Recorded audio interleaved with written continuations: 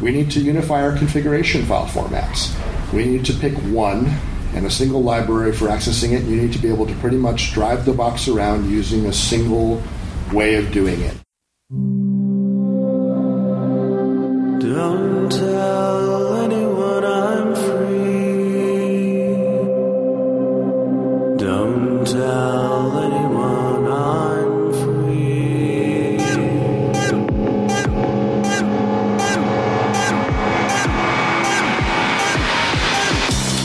Hello and welcome to BSD Talk number 247. It's Saturday, November 15, 2014.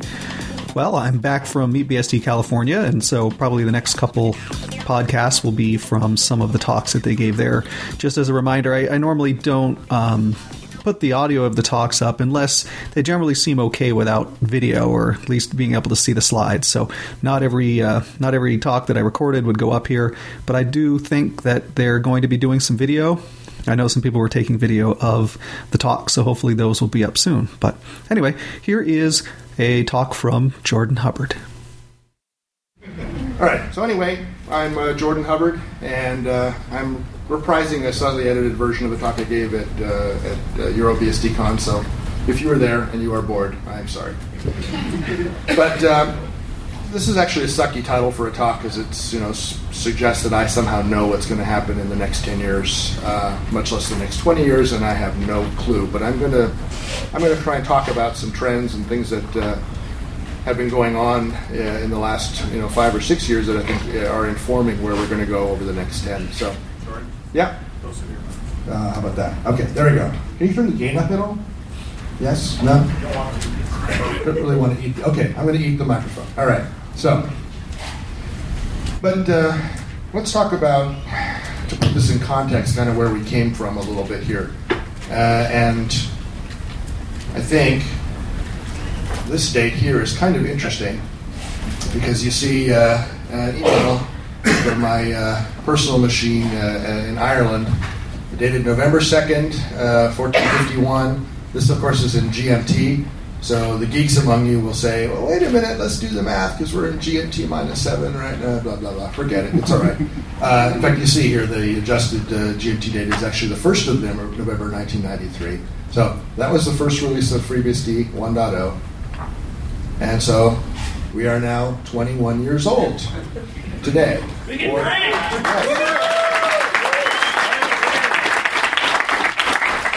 But just to be sure, wait till tomorrow. Time zones. So our first distribution media was obviously the punch card. Okay, I'm lying. This is our actual distribution media, the 1.2-inch floppy. And the reason why this is kind of interesting and relevant is a lot of you will remember that that's what the distributions used to look like, chunked up into these little 230K files, or 235K according to that listing. And why was that size chosen, you might ask? Well, because that was the best divisor into either 1.2 megabytes or 1.44 megabytes, which was the floppy distribution formats of choice at the time. And this meme will continue to repeat throughout my talk, where we talk about sort of things from the past affecting things in the present. This was our ports collection. That's the entire ports collection.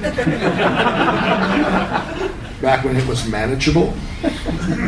So, but we had Bash on there. It had a bug in it.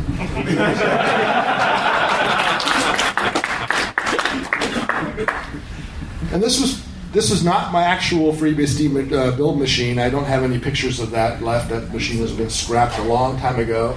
But it looked something similar to that, and I paid. I remember buying the first 1 gigabyte hard drive, and it cost me $1,600 to do builds. It was a good thing I was a consultant.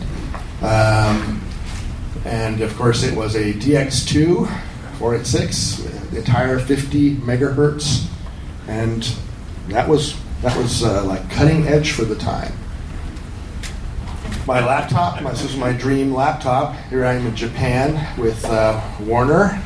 And you notice we look a little different today. that's a Sony Vaio. That was the premier laptop that you could want, and it of course shipped with Windows by default. But of course, yes. We'll get to that. This was our very first conference. As you can see, some things have not changed. There's Kirk with a pitcher of beer and a very pleased-looking expression on his face.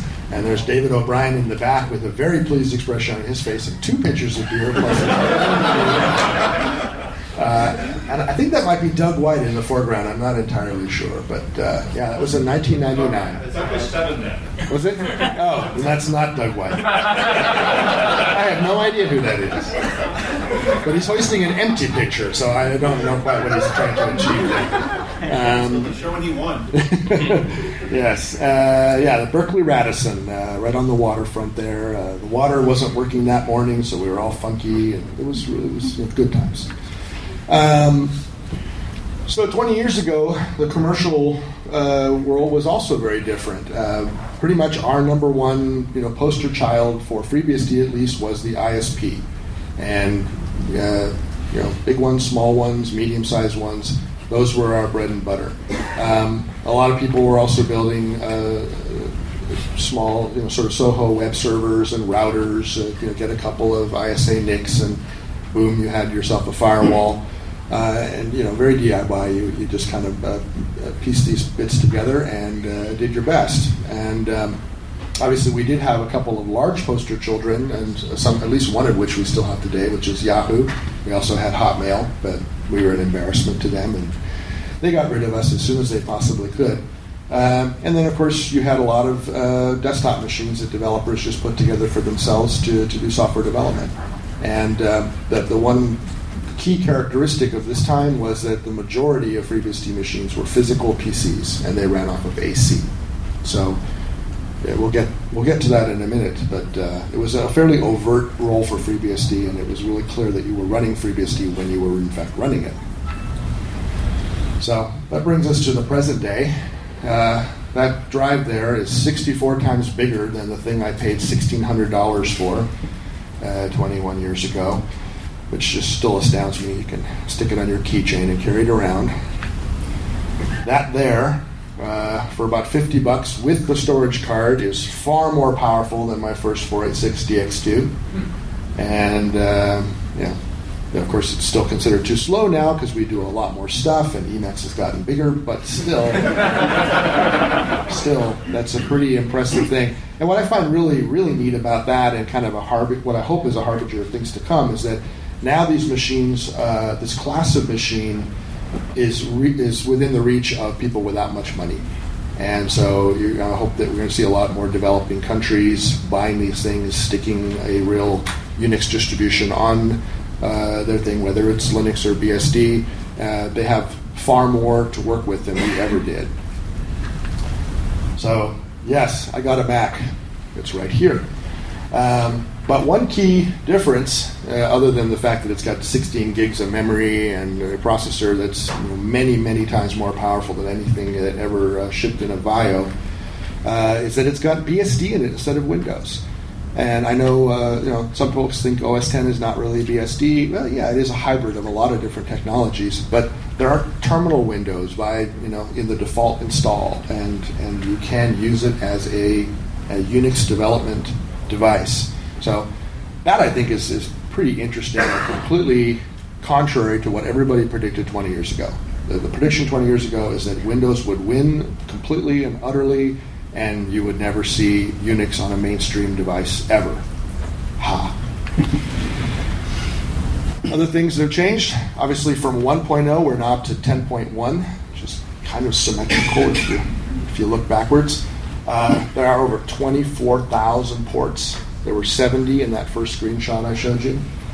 There are hundreds of committers, even more evenly spread out now between academia and commercial. I think I can say safely that in the very beginning days of FreeBSD, most folks were from academia. There were a few commercial interests here and there, but they were kind of the weird people. Now the weirdos have taken over, and it's largely commercial, which is actually good. We have sources of long-term funding. A few of us, myself included, tried to make a go of creating sort of, pseudo-legitimate enterprises around FreeBSD. I totally screwed it up. Justin did a really nice job with the foundation, by contrast, and this is pretty awesome now, because now you can start funding the sort of the staff positions and the grunt work, the things that nobody really wants to do too much, or if you have some wild ass experiment that somebody is really talented and wants to do but doesn't have the resources, you can fund those sorts of things. But what's most interesting is that the commercial interests and the overall market have changed almost completely from 20 years ago. And one of the reasons is this guy. And the GPL experience really has turned into kind of this weird, judo thing where everyone thought that they were making this kind of deal, and then they got flipped on their backs by the GPL v3. And it's actually driven a lot more commercial interest in our direction, because the GPL v3 is scary. It is a very scary thing. It hasn't completely taken over. Linus Torvalds has quite famously refused to adopt it for a lot of good reasons, but it's made a lot of legal departments and a lot of engineering departments give BSD a really strong second look. So we have him, St. Stallman, to thank for that. Sorry, RMS, but you did it. Anyway, so the other thing that's interesting is that now BSD, FreeBSD, any flavor of BSD is being kind of put more under the covers. It is just an implementation detail.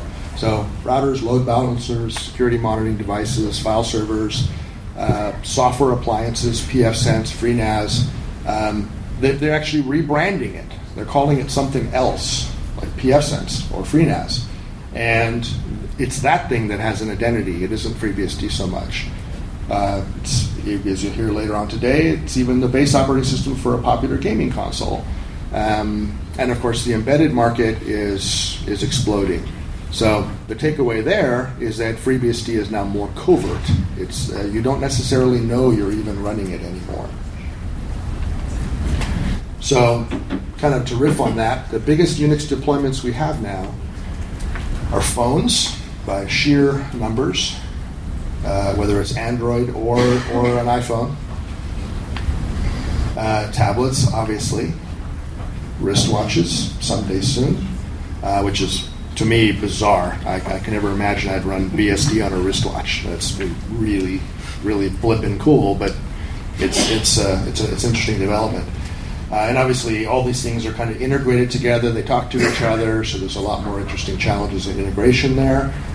And, of course, you have BSD in your cables. So, what? Yeah, actually, it turns out a lot of cables now, at each of the ends, is a little ARM processor. And it runs a complete software stack.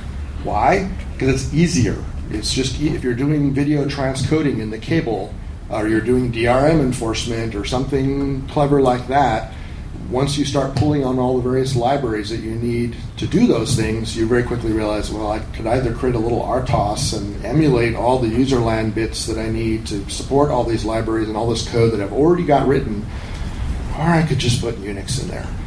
So, like I say, when I say ubiquitous, you don't even realize how ubiquitous. So, just switch gears for a minute to the enterprise.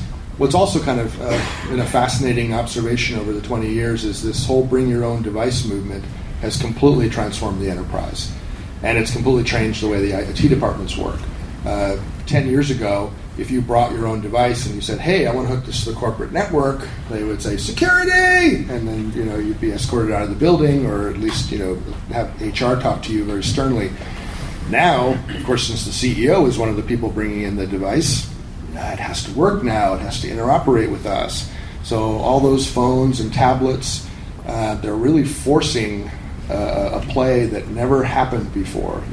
Again, if it was Windows, that was good enough. But now we're getting in there in routes that nobody predicted. The other interesting thing, of course, is that cloud computing has just about killed the small data center. A lot of small companies that used to build their own infrastructure just don't even bother. They just rent it. And what's also interesting in my third bullet here is I had one of my old fart friends talking to me about how he had just joined this San Francisco startup, and he was completely amazed by the fact that the founders just sat in the coffee shop on their laptops, and they would commit some code, and they'd hit save, and then all this automation would kick off, and VMs would be spun up in the cloud, and regression tests would start running, and at some point a staging server would have the bits, and they'd get a little notification, and they'd go to the staging server, and they'd play with it, and testers would mess with it for a little while, and then they'd say, yep, it's good, or they'd do A/B testing, and it would just keep right on its merry way, and some percentage of the user base would be exposed to the new version. The automation would see whether they were crashing or happy or reaching their destination on the website, and all of this would happen with up to several hundred machines at the very peak, not to mention the dozens that were actually running the production versions. And these two guys in the coffee shop are running all of it. And they're all doing it via Puppet or Chef or SaltStack or something. And that's he was very dubious when he was first introduced to this, and after about 3 or 4 hours of watching how it all worked, he said, wow, I never could have imagined something like that when I first started doing this 30 years ago. So obviously, virtualization is the other huge thing that has changed. And I think it really is worth saying that most OS deployments, the overt ones, not the covert ones running in your phone or your cables, they're not physical. If you count noses for all the BSD machines out there, I'm sure a very small percentage would actually be physical machines. And if you look at the automation tools that are used for administering these big VM clusters, they do everything possible to erase the host personality.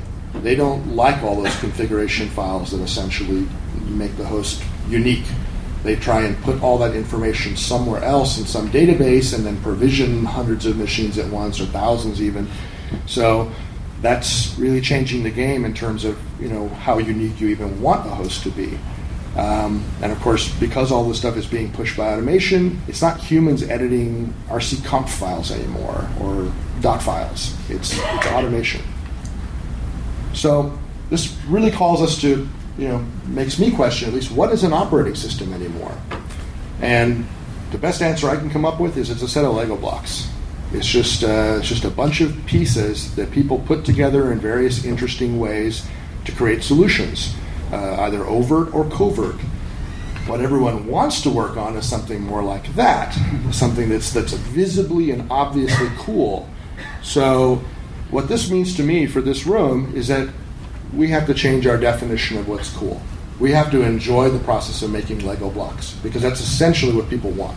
They want the Lego blocks to be more flexible and to be more universal and more standardized, so they can reshuffle the components around and make really tiny versions of an operating system to fit into a cable, or slightly larger ones to fit into a wristwatch, or slightly larger ones again to fit into a phone or a tablet. As the hardware's capabilities kind of staircases up, they want to be able to easily create a solution for that particular niche, and that niche is going to be constantly changing. So, the challenge I put out to all of you is that we need to become much more interested in crafting the fundamental bits and looking at the roles that the operating systems are now playing in our lives. So the other interesting things about mobile is that, remember I said earlier that 20 years ago or 21 years ago, the majority of FreeBSD machines were plugged into AC power. That is not true anymore. The majority of FreeBSD machines are DC, and they're running off of a battery. They are talking to cables.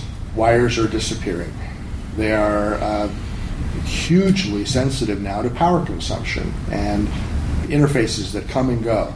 I think there are now 4 or 5 different radios in a iPhone these days. I mean, the near-field communication stuff is just the newest, but there's Bluetooth, there's Wi-Fi, there's cellular radios. All of those things are dynamic. Routes are flapping all the time. Connections are coming and going. And that really screws with your assumptions in terms of connection persistence and just even how the host is configured from any given point in time. So to make that work, you need a lot more telemetry information from the devices. You need a lot more high-level debugging tools. You're not going to get a shell prompt on a phone as it's traveling across the United States. But you might, but only for very brief windows of time. What's also kind of interesting is looking at our competition a little bit. If you look at Ubuntu's website, not that many of you do, but you'll notice that cloud is the very first thing on there. Then server, whatever that means to them, then desktop, then phone, then tablet, and TV, and of course looking at the bigger thing and getting down from the menu bar, they're all about ready for smartphones, number one for cloud. And obviously I don't even know what Juju is. I assume it's some sort of single pane of glass management interface, but the Linux folks are already moving this way. As I've said before, they're not really skating to where the puck is going, but they saw it go past, and they're trying to catch up to it. And I think that's actually pretty smart of them. They're not focusing on the challenges of 20 years ago. They're trying to get ahead. So what this means to the BSD community is that we really need to be open to some fundamentally new approaches to solving sort of these classic problems. We also need to be willing to cull ruthlessly, if necessary, stuff that's just legacy, things like those 235K files in a distribution because of floppies. Right? Anything that's ruthlessly legacy, we need to ruthlessly cull. And I just think that's the only way you can evolve. You have to get rid of some of the obsolete DNA. I also think that rather than doing all this ourselves, we need to be willing to shamelessly borrow other technologies that appear to be working well. We don't have to do it all ourselves. We can leverage open source and some of the work of all these different corporations who are represented in this room to make the fundamentals better, and we don't have to write it all from scratch. And finally, I think, and this is really vital, we need to pick some new big picture challenges. I call this climbing the mountain, the mountaineering expedition. Having one of these things, having an expedition, focuses your efforts. It gives everybody a visible goal. We are going up there, and it's going to be hard, and a few of us will die along the way, but it will be exciting, and it will be an adventure. 21 years ago, we were nothing, and we wanted to be in the server room. We wanted to be the back office solution of choice, and that was our mountain. And we had to do a lot of things. We had to support a lot of devices. We had to be far more reliable than we were when we started to climb that mountain. But it was a mountain, and we were all, more or less committed to that destination. Now it's getting a little bit more difficult. There are multiple mountains, but we have to pick at least a small handful of them and agree that that's where we're all going. Because if it's just a hobbyist activity and people are just hacking for the sheer fun of it, I don't know that focuses the next generation of engineers. I mean, there are folks in this room who were in high school when I and other people started FreeBSD, and we mentored them, and they were promising, and they were eager, and they were enthusiastic, and now they're the project leaders. And I think that's awesome. But what are the next generation, what do the next high school students want to do, right? To attract those people, you need a sexy goal or a series of sexy goals.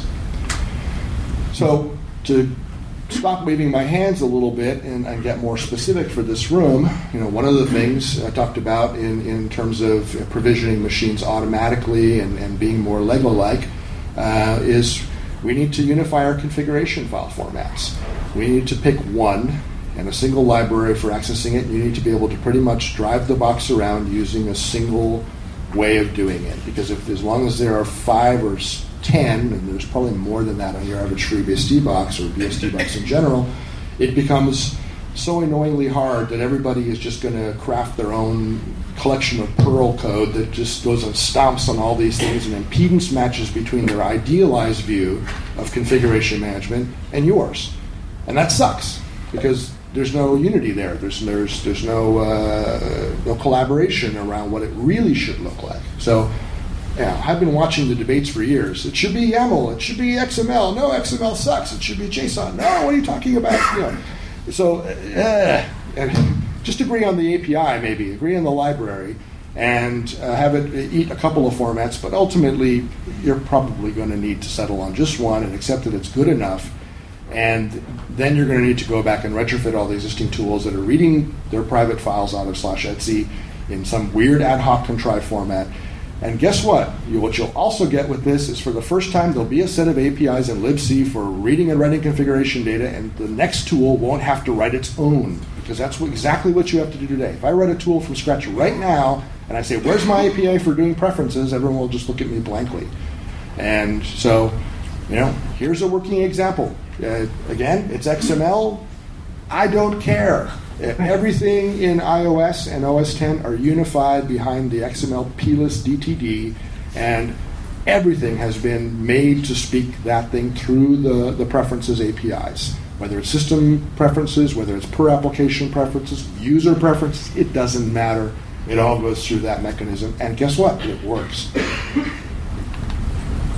So another thing that comes up is we need to be more asynchronous. We need to be able to deal with things like radios coming and going, events happening that are outside of our control. Back in the 70s and 80s, nobody unplugged the VAX. The VAX never had to leave AC mode. It did. Really bad things happen, and university administrators descended upon you with great wrath, and you never did that ever again. Well, today, people unplug devices all the time. They go between battery and AC and back and forth and back and forth. That's an event. The Wi-Fi leaving and the cellular modem coming up is another event. I could sit here for 3 hours talking about all the diverse events that you can deal with. The fact is, they're what we're dealing with today. And so, even your host name can change. That really messes with people's heads. Why would my host name change? Because you're on a Bonjour network, and they go and all fight for the name Foo, and now it's Foo 1, Foo 2, Foo 3, Foo 4. They'll sort it out. But if you think your machine is named Foo, you should go look again. So, there's that. And then finally, and this one really, really peeves me a lot because I see so many examples of this done so badly. People cache information all the time that they have no idea how to invalidate. And there's some axiom in computer science: never cache anything you can't invalidate. Well, people forgot that one because they do it all the frickin' time. And so you end up with a lot of Unix systems where, hey, I went and I changed my Active Directory thing, and my permissions are still wrong. My ownerships are still, well, it's because we kept a cache of that because it's really kind of slow to query the Active Directory server. Do you have any notification for invalid? No. Just go push this button. Go run this command, right? It's just stupid. So again, we need a centralized mechanism for dealing with that. And because I spent 12 years at Apple, I'm going to keep using Apple examples. Sorry. This is Notify-D. And we probably spent 3 or 4 weeks just debating what the API should look like. And then once we come up with a way of getting every possible thing that needed notification to work, then we designed the tools and we designed the daemon. And if you send a SIG-user1 to Notify-D on a Mac, you'll see that there's a huge number of things subscribing to it. In fact, one of the biggest subscriptions is the time zone variable, com.apple.system.timezone. And that came about because we saw that libc was checking Etsy local time, statting it to see if somebody had changed their time zone because they're traveling, and it was doing it hundreds of times a second. Because all these different applications, every time I'd spin up a libc routine, they'd say, what time zone am I in? That was stupid, right? But again, there was no way to watch it or to invalidate a special libc cache of time zone information. So we came up with a little shared memory semaphore thing, and that's one of the notifications you can subscribe to. You can subscribe to your host name. Has it changed? So again, it's really easy to do. We should do it. And finally, one of my favorite topics is daemon wrangling. Devin's not going to agree with anything I'm about to say, but basically, I remember committing, I think, the first rc.conf file. It seemed like a really good idea at the time. Lots of knobs. We'll put a bunch of things into a directory, and they can look at the knobs, and it'll be awesome.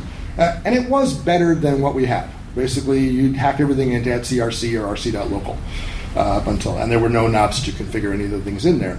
But all we've done is there's an old saying, you can't polish a turd, but you can paint it. And all we've done is paint it a number of times. And we put quite colorful paint on it from time to time, and we've abstracted it out into user local and other side directories where you might want to put other configuration files. But the real fundamental problem with this approach is that dependencies are explicit. You have to know what depends on what. And that becomes really rapidly intractable. And it's static. You declare that set of dependencies once, but things can't kind of check in later and say, hey, I just arrived. I was installed 5 minutes ago. I depend on these things. Start me up when those things happen.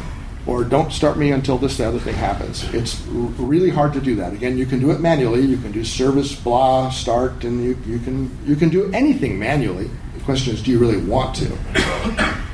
So I'm trying not to suggest LaunchD, but even the Linux diehards, they've got systemd. They've had their huge debates about it. They seem to have mostly died down. But the fundamental concept behind both, even if you were to come up with FreeBSD and say that was far better, I'd be totally cool with it as long as you followed the same basic outlines, which is check in, use IPC or timers or hardware events to start things, and have everything completely asynchronous. Have nothing depend explicitly on anything else. Just let the fact that I asked you for something cause you to start. And then if no one's asked you for a while, I can shoot you again. And that kind of meta layer of daemon wrangling turns out to be incredibly important for power consumption, because a lot of people write crappy code that just starts up and then sits around doing stupid things frequently. Well, not even frequently. Say, I only check once a second. Don't look at me. Yeah, well, there are 50 of you, right? So now it's 50 hertz worth of stuff happening, and my battery is going pew. Plus, I have no way of even monitoring you because you all started up via some ad hoc mechanism, so I can't even really tell that's why my battery is doing that. But if they're all started by a common agent, it can detect stupidity, and it can shoot you down or refuse to start you anymore. Or LaunchD started because we just looked at two different service starting mechanisms: the mock one for starting things based on mock IPC, and inetd based on starting things on other IPC, and we said, we have to double register things that listen on both. And some people start that via cron. Now we have to have some sort of semaphore to check to see, am I already running? Did someone start me already? Via one of these other mechanisms, we had triple and quadruple entry bookkeeping for some things that could be started in a variety of ways. And we said, this is insane. Let's just merge it all together. And then at some point we looked at init and said, oh, there's TTTYs. We forgot about that. And just went in there, and now all the USB stuff and Bluetooth stuff and everything is all plugged into the same mechanism, and there's one way of doing it. So I cannot speak highly enough to how much that improves your life. I mentioned this before, but telemetry and remote debugging are huge. You cannot live in the mobile space without these things, period. And so I'm not saying that every FreeBSD device should send email or packets to freebsd.org and declare its existence. As I say, the NSA don't need our help. They already do this upstream. They have better aggregation points than freebsd.org. But what we do need is at least some API and some daemon that you can register information with. It's better than syslog, because syslog is not really telemetry. That's more something happened and maybe you care, maybe you don't. And of course, debugging is hard on mobile devices. And one of the things I really still love about the Mac is that if it panics and I've got the right flag set, I can debug it over IP. I can just connect to it remotely from wherever I happen to be. I can set up servers that do nothing but go and connect to one for me and scrape it of all the important information and stick it into a bug report, and I can automate all of that stuff if I don't have to rely on physical connectivity of some other sort, like Serial or, Thunderbolt is dead now, but that was kind of also a very popular option because you could do DMA over it. Again, if it's in your lab and it's under your physical custody, you can do some neat things. Hell, you can JTAG debug your device if it's under your physical custody, but that doesn't tend to be the case in the field. People are running the software in scenarios where the best they can give you is an IP address. And guess what, on Wi-Fi? Yeah, not even that. But it's better than nothing. So another thing that keeps coming up in the mailing list is, if we're going to go in the mobile space, what are the reference platforms? Right? Back with the PC, it was pretty easy. We just get a 386 or better, it's anything with an MMU, and a whopping 512 megs of memory, and you are a FreeBSD developer. and it was pretty straightforward. I'm not, honestly, this is where I'm at sea. I'm not sure what the reference tablet is going to look like. You can go to Shanghai today and buy a usable tablet for like $20. I know people who go over there and buy them as stocking stuffers and then come back and hand them out to poor children who don't know what they're getting. But, they are pretty cheap. I'm sure there are phones out there that are in the same price bracket. Maybe the cheapest won't be the best target. In fact, I can pretty much guess by looking at this crowd that it won't be, because they'll be too crappy. But something in the middle, sort of, the BeagleBone Black of the mobile or tablet space, I think would be a very interesting thing to determine, and then get a certain number of them and start working on them so that we can actually collaborate. Because right now it's a Tower of Babel in that space. You want to pick a platform, good luck. There's so many to choose from. And where I think this is really pertinent is that having this hardware that people actually use and carry around and try to live on focuses your efforts wonderfully, because you very quickly realize how much your life sucks now. And I speak from personal experience, right? We went through some of the first mobile devices with Unix on them, and there were a lot of challenges that had to be overcome. But you won't even know what those challenges are until you're trying to address them. So as I say, real hardware forces you to think about the software stack, forces you to think about debugging, telemetry, the daemons that run on it, how you're going to make battery life not suck. There are kernel changes involved. There's just a whole bunch of stuff that rolls out of that. And we can all look at this slide and go, man, Jordan, this sounds really hard, and how the hell are we going to do that? And yeah, let's go back to hacking on RC.D. The penalty for not grappling with this is that we'll be left behind, because that's just where the puck is going. These mobile devices are not only our future but are our present. So, just to summarize all of it, we need to get more Lego-like. We need to embrace the notion of being Lego-like and look at the fundamental building blocks and how they're aggregated in different ways. I think the fundamental yardstick that any engineer should hold their creation to is, if people can do things with it that you never even imagined, you're a success. Right? You should be surprised and delighted by your own creation. Wow, I never imagined somebody would stick that in a cable. That should be cool, right? But you'll feel better if it wasn't an accident that happened and somebody had to pound it into there with a mallet. You'll feel a lot better if it's like, no, actually that's an emergent property of us making it that divisible and that customizable, and having the release engineering process be something that can be targeted to so many different things. So, those are examples. Again, just to beat the dead horse, we have to look at which hardware reference platforms we support, call the ones that just have 5 examples running in the wild today and are burdening us with support, and go after the ones that are actually mainstream. I can't say that strongly enough. And again, there's no reason for us to do this alone. There are lots of people in this space, the OS Xs, the Linuxes of the world, who've solved a lot of these problems already. And in fact, are looking at us and going, what's taking you guys so long? Or you're not even relevant anymore because you don't have any of this stuff and you're not even thinking about it. And that's totally unnecessary. We can be absolutely relevant, and we are still relevant to a large extent. We just need to get even more relevant. So I will leave you with this little maxim. The future is ours if we want it. Thank you.